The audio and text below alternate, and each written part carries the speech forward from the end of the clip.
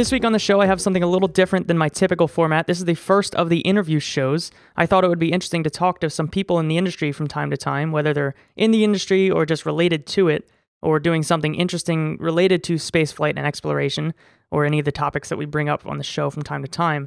So we'll have more interviews in the future as different events happen, as I come in contact with different people that might be interesting to talk to on this show. But first up, we have Logan Camperscher. He's a graduate research assistant at the School of Aeronautics and Astronautics at Purdue University. His research is focused on hypergolic rocket fuels, and specifically the push to move away from toxic storable propellants like we use today with hydrazine and its derivatives, to greener alternatives that we might use in the future. So we're going to talk about the current state of storable propellants as well as the near future and where we could see things going over the next decade. I do also just want to apologize up front for any technical issues we might have with Skype. The audio seems to be dropping in and out, as is typical with Skype, but we will do our best to make sure that we can hear everything for the podcast. So thank you very much, Logan, for coming on the show. As a little background so that other people know kind of how this started, Logan sent me an email a couple weeks ago about one of the shows and kind of was talking about things that he was working on that might be interesting topics for the show. And that's when I said, hey, why don't you come on and we'll talk about these things. So this was kind of serendipitous in a way to get us together. So thank you very much for coming on the show. And maybe to start, just tell us a little bit about yourself, maybe a little bit about what you're working on. I know you can't get too in depth on that. All right. Well, thanks for having me on the show. I'm really honored to be the first guest and never thought that this would happen, but I really appreciate it. A little bit about myself. I grew up in the Chicagoland area. That's where I'm from. And I am currently studying aeronautical and astronautical engineering at Purdue University in West Lafayette. I interned at Explore Aerospace, which you might have heard of, in Mojave, California, back in 2014. I graduated with my bachelor's degree from Purdue in 2015 and then went into the master's program in rocket propulsion. And my research is on storable propellants, storable rocket propellants, which is a topic that I'd like to talk with you about today. So I feel like at some other point, X-Core would be an interesting topic to talk about. I'm sure you've been following along with some of the stuff that's been going on with them recently. We don't have to get too off into that today just because I don't want to sidetrack from what our topic is. I know that one of the things you brought up was that storable propellants are kind of in an interesting spot right now where there's a lot of change going on, or at least a lot of research going into new and different kinds that we haven't used in the past that could have some pretty big effects over the next couple of years. But, if you want to give us some background on that with how we got here today. So just for everybody that doesn't know, a storable propellant is the contrast to a cryogenic propellant. So your liquid hydrogen and your liquid oxygen systems, that would just boil away if you left them unchecked. With a storable propellant, you can just leave it in a tank on the shelf, whatever you want, and it'll be ready to go when you need it. So you can imagine, say, a missile silo that has 20 years of sitting there without being used at all, but it needs to be ready at a moment's notice. So for the guy designing that system, storability is a really huge concern. So within the category of storable propellants, there's really two subsets. There's the monoprops, which use your single liquid and decompose them. An example of that would be hydrogen peroxide that was used on the Mercury capsule for their attitude control. Now, the hydrogen peroxide that you or I could buy at a pharmacy is around 3%. The stuff used as a monoprop in rockets is over 90% concentrated peroxide. Another example that's still in use today is hydrazine, which is a chemical used in the pharmaceutical industry for making pharmaceuticals and in the polymer production industry. Both of those, when you expose them to a catalyst, they very quickly and energetically decompose. So now you can see the advantage of using these sort of fuels is that they're incredibly simple.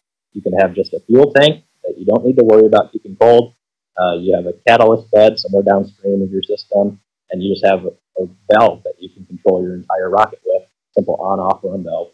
Now, I'm oversimplifying a little bit, I understand, but that's essentially it.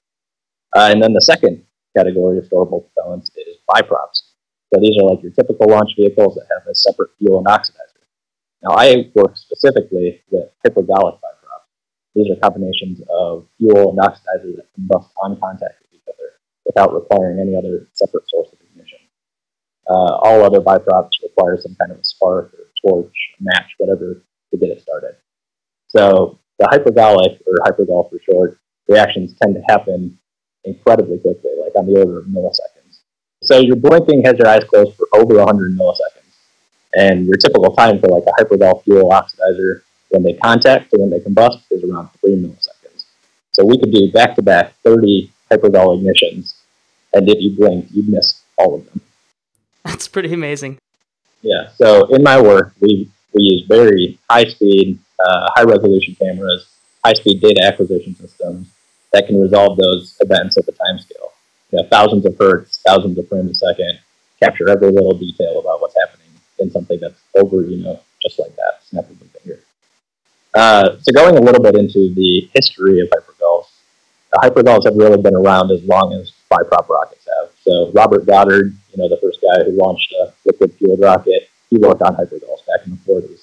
The Gemini capsule's RCS was one of the first systems to use the now most commonly used hypergolic propellant.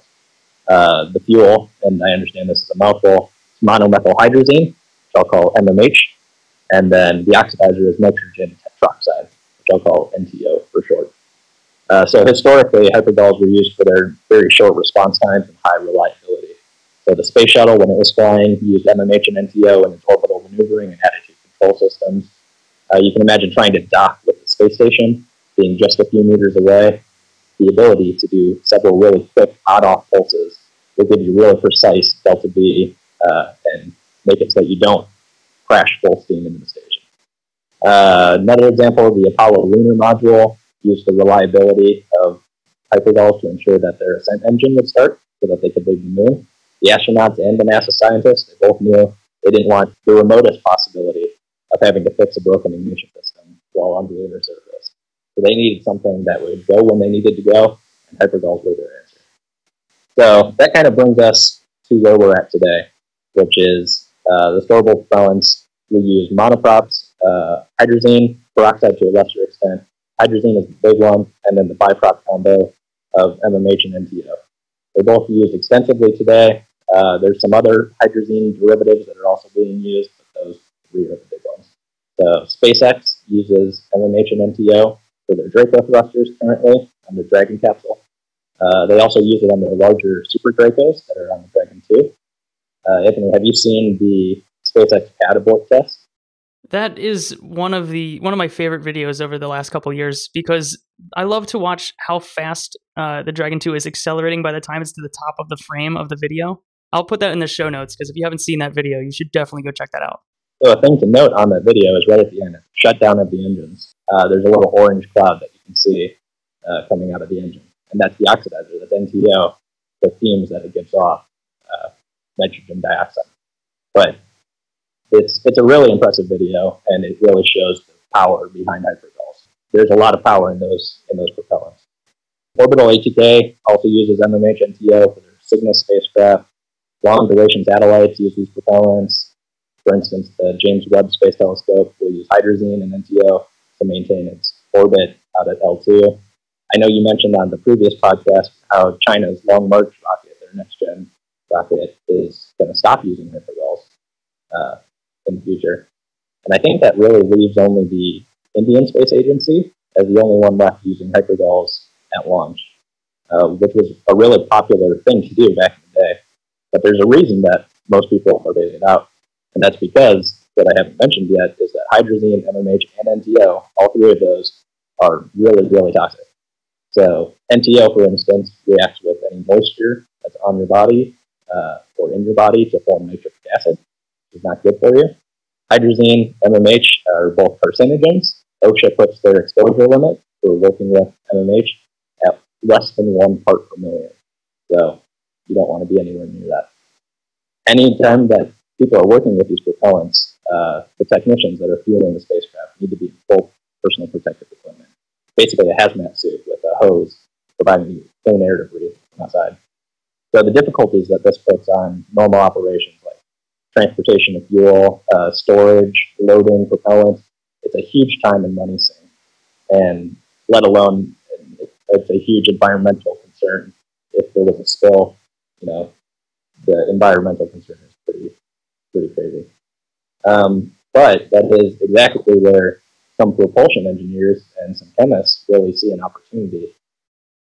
So at Kennedy Space Center down there, I was down there for the first launch of Orion. I was part of the NASA Social for that launch, and they were taking us on the tour.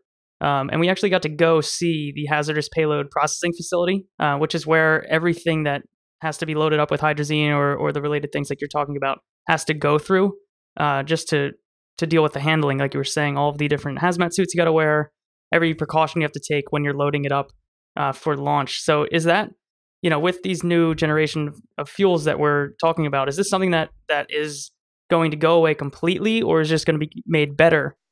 Yeah, that's exactly what people are working towards. And so in different industries, kind of, all over the world, there's a push to go green. You hear that all over the place. And storable propellants really aren't any different. So the hope is to find something that's safer to handle than the current propellants in use today, like I've been describing. But the tough part is not sacrificing on your engine's performance. Ideally, increasing your performance, but that's a tough thing to do. So just recently in Europe, hydrazine was deemed a substance of very high concern. That's what they called it.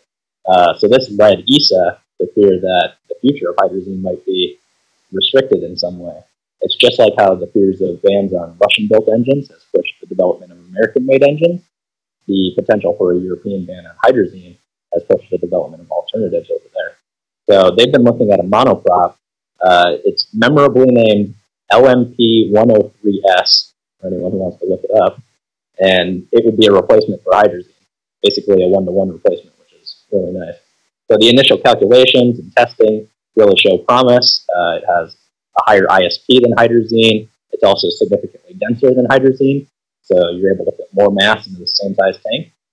That's a pretty important part too, because if we think about, what we've talked about a lot is the upgrades to Falcon 9 over the past couple months have been thanks to densification of the propellant in that, where they're putting more propellant in the same amount of volume, and that was something that took their performance to a ridiculous level above what they were seeing before with the Falcon 9. So if that's like a side effect benefit, you listed that as the last benefit of that thing, but you might be burying the lead a little bit on there. Yeah, it's definitely something that in my field, it's something that we can really point to as, this is a great propellant in that department. Its density ISP is better than MMH NTO, it's better than hydrazine. That sort of a thing is something that propellant engineers really look for in their fuels. And yeah, that note with SpaceX, it's exactly what they're trying. It's the exact same thing. You're able to get a lot more performance out of the same volume of fuel. So back to storable propellants real quick. In the U.S., I mentioned Europe. In the U.S., the Air Force Research Lab has developed a monoprop, also hoping to replace hydrazine in U.S. systems. So keeping with the tradition, they memorably named their fuel AFM 315E. So you can see sort of a trend there with naming these fuels. But this fuel also has performance on par with hydrazine, and it is, again, much denser, so it leads to a more volumetrically efficient propellant loading, something that is obviously a pretty huge benefit. So NASA plans to fly a demonstration mission of that AFM 315E on a Falcon 9 Heavy in 2017, and they hope to prove that that sort of a propellant works as expected in space. So those two fuels, the one from the Air Force and the one from ESA, are both monoprops, and they could very well replace hydrazine in the coming years. I can totally see that happening. Working to find a green alternative to hypergolic biprops is still ongoing. The main difficulty in that is, aside from their acute and chronic toxicity, MMH and NTO are really, really good rocket fuels. Very high performing, a lot of energy there, quite high density, so they're tough to beat.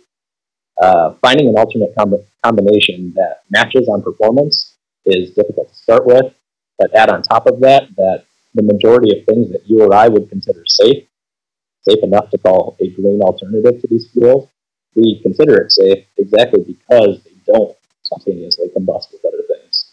Right, we're trying to find a safe explosion. Exactly. It's really challenging to match those ignition delays of 3 milliseconds and something that's really, really reactive in the combustion chamber, but then is essentially benign outside of the combustion chamber. That's a pretty tall order for anybody working on that problem. And that's exactly what I work on. So the lab that I work at here at Purdue is working on that problem. There's numerous other researchers around the world who are also looking at that problem. But with the entirety of chemistry, available, it takes some well-educated guesses, a lot of trial and error, and a little bit of luck to find a hypergel that has a real chance of getting flown in space. But that's really the goal of anyone working on these sort of projects, and it's what keeps us going every day. Just talking about the potential uses for these different propellants in the future. We talked about China's phasing out their old generation of rockets. Their new generation is going to have, I think it was Kerolox the last time I looked. And a lot of, the newer upper stages that people are working on, ULA is working on their new ACES upper stage, which is going to have some better cryogenic storage. It's going to be using, it's kind of a crazy system where it uses this kind of smaller motor to keep things cool enough to be stored for longer periods of time. We have things like SpaceX working on their Raptor upper stage, which is going to be methane driven. There's a lot of work into these more energetic upper stages. And I'm just wondering what, in particular, the uses of these other hypergolic propellants that we're talking about, where are they going to fit in over the next 5 to 10 years? Yeah, I find that ACES upper stage from ULA, their idea is that it'll fly on the Vulcan booster and that it would use the boil-off gases of hydrogen and oxygen to generate vehicle power, which would eliminate their batteries, their onboard batteries. And then also in their reaction control thrusters, so they'd completely eliminate hydrazine from their equation, using only hydrogen and oxygen, just their normal propellants.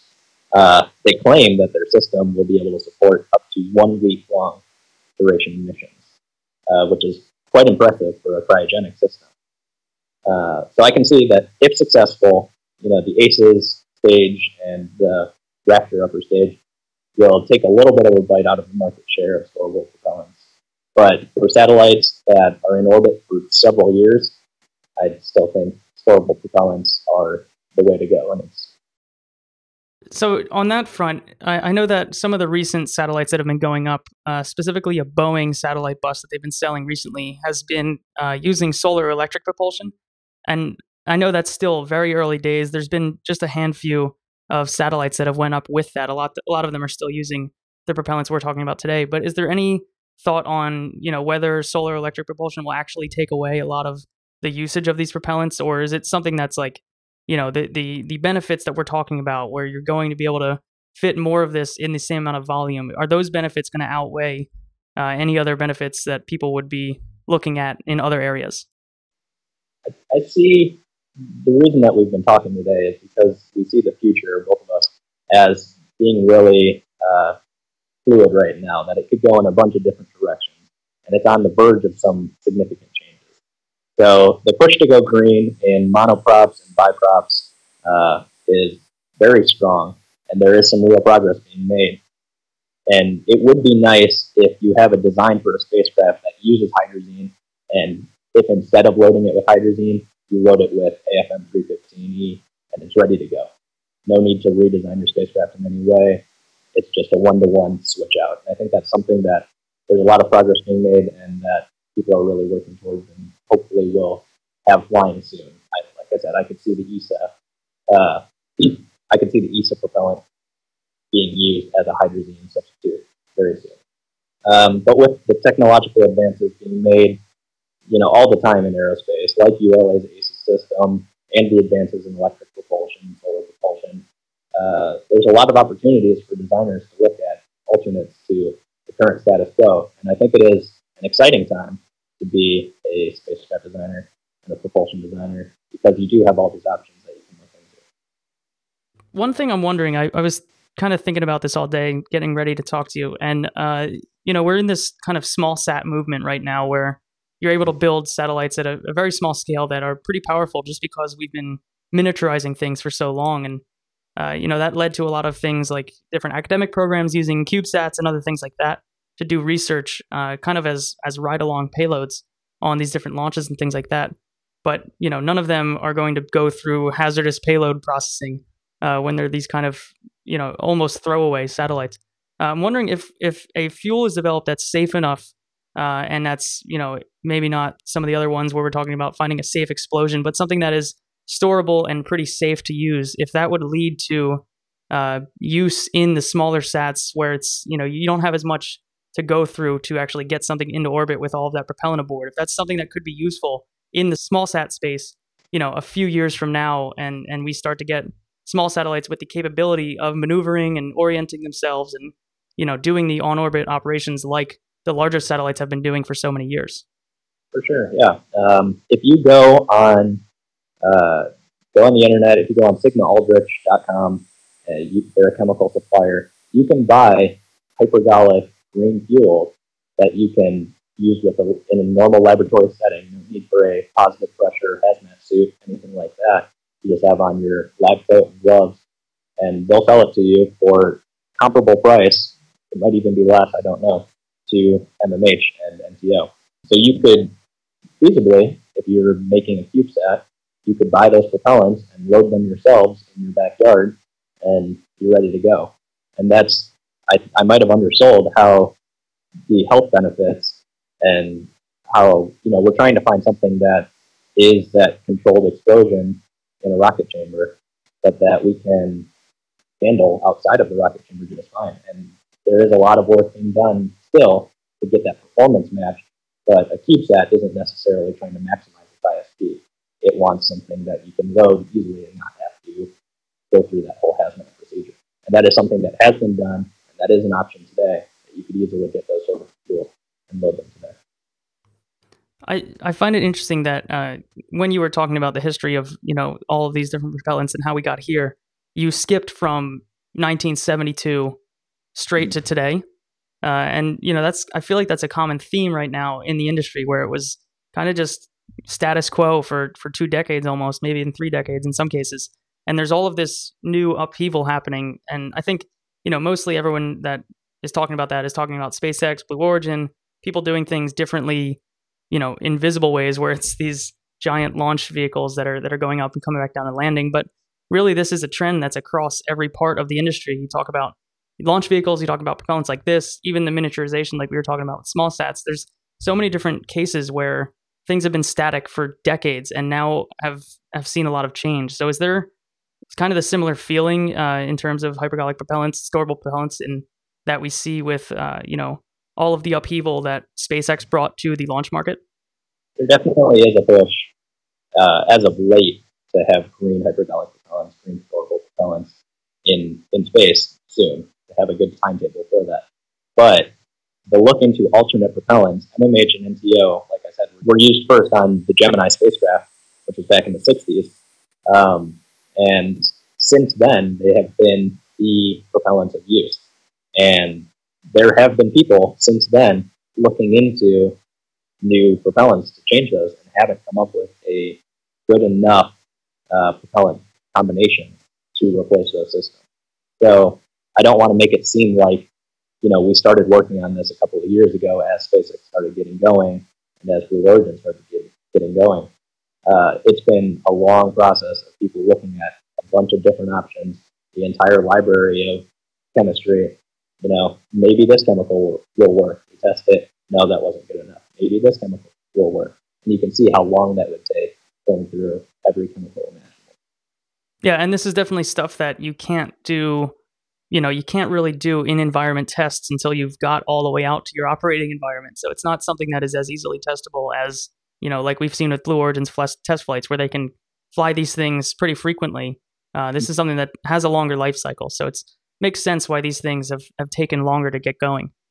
Yeah, and it's exactly the problem. You don't want to find out that your storable propellant only lasts a year when you have loaded it into your spacecraft that needs to last for 5 years or whatever. So you need to do that minimum of 5 years of testing, and that means that your testing program is a minimum of 5 years long, plus all the rest of it. So it is definitely a very difficult problem to tackle. There's a lot of smart people working on it, and I at least have some hope for the future that we'll find something soon enough. Are there any other just general, I know we probably only have a few minutes left, but is there any other particular project or program in general in spaceflight that's of interest to you, or any other topics that kind of, you always find yourself reading about or interested in? I know we talked about ACES a bit as something that is just like a very new way of thinking about it, or new way of using, excess boil off kind of, in a way that is helpful for the mission at large. Is that something that in general you like, that kind of, using what is there already to help out your mission? Sure. The thing that I found interesting about ACE is, and with their new upper stage, with ULA's new upper stage in general, and this goes back to my X-Core point that I know you wanted to get back to. So X-Core uses piston engines instead of turbopumps to pump the propellant into their combustion chamber. And the ACE's engine, or the ACE's upper stage, is going to use a piston engine made by Roush, which is a racing company. And that's what's going to power everything. So I think that as well as a kind of paradigm changer, thinking differently than everybody else. Everybody else is using turbo pumps. Why aren't we using piston pumps? There is a reason, but if you can work around that reason, then there's a lot of things that you can do with that sort of system. And I like that style of thinking. SpaceX is definitely doing it. ULA is doing it to a certain extent. Blue Origin is definitely doing it. And it's an exciting time to be in the industry and see, all of these different directions that we can go in and kind of have the horizon in front of you, and you can just go in any direction that you feel.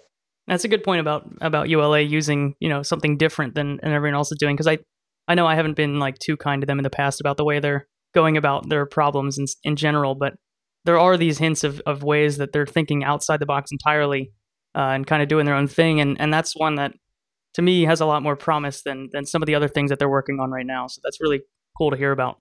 All right, well, we probably are just about out of time, but thank you again for coming on, and we will probably talk in the future, maybe, as the NASA mission gets closer to launching. We can have you back to talk about that. Yeah, it sounds like a good time. Thank you. And with that, that's all I have for the show today. I hope you enjoyed the interview with Logan. If you have any feedback about what we talked about today or any ideas for future topics or interviewees, please email me, Anthony@mainenginecutoff.com. I'd love to hear from you. I will put some show notes together with links of things that we talked about in the course of the interview. You can find those at any time at mainenginecutoff.com. And again, I do apologize if we did have any audio issues today in the podcast, and I will be working on improving the interview setup as we do more of these in the future. So thank you very much for listening, and I will talk to you next week.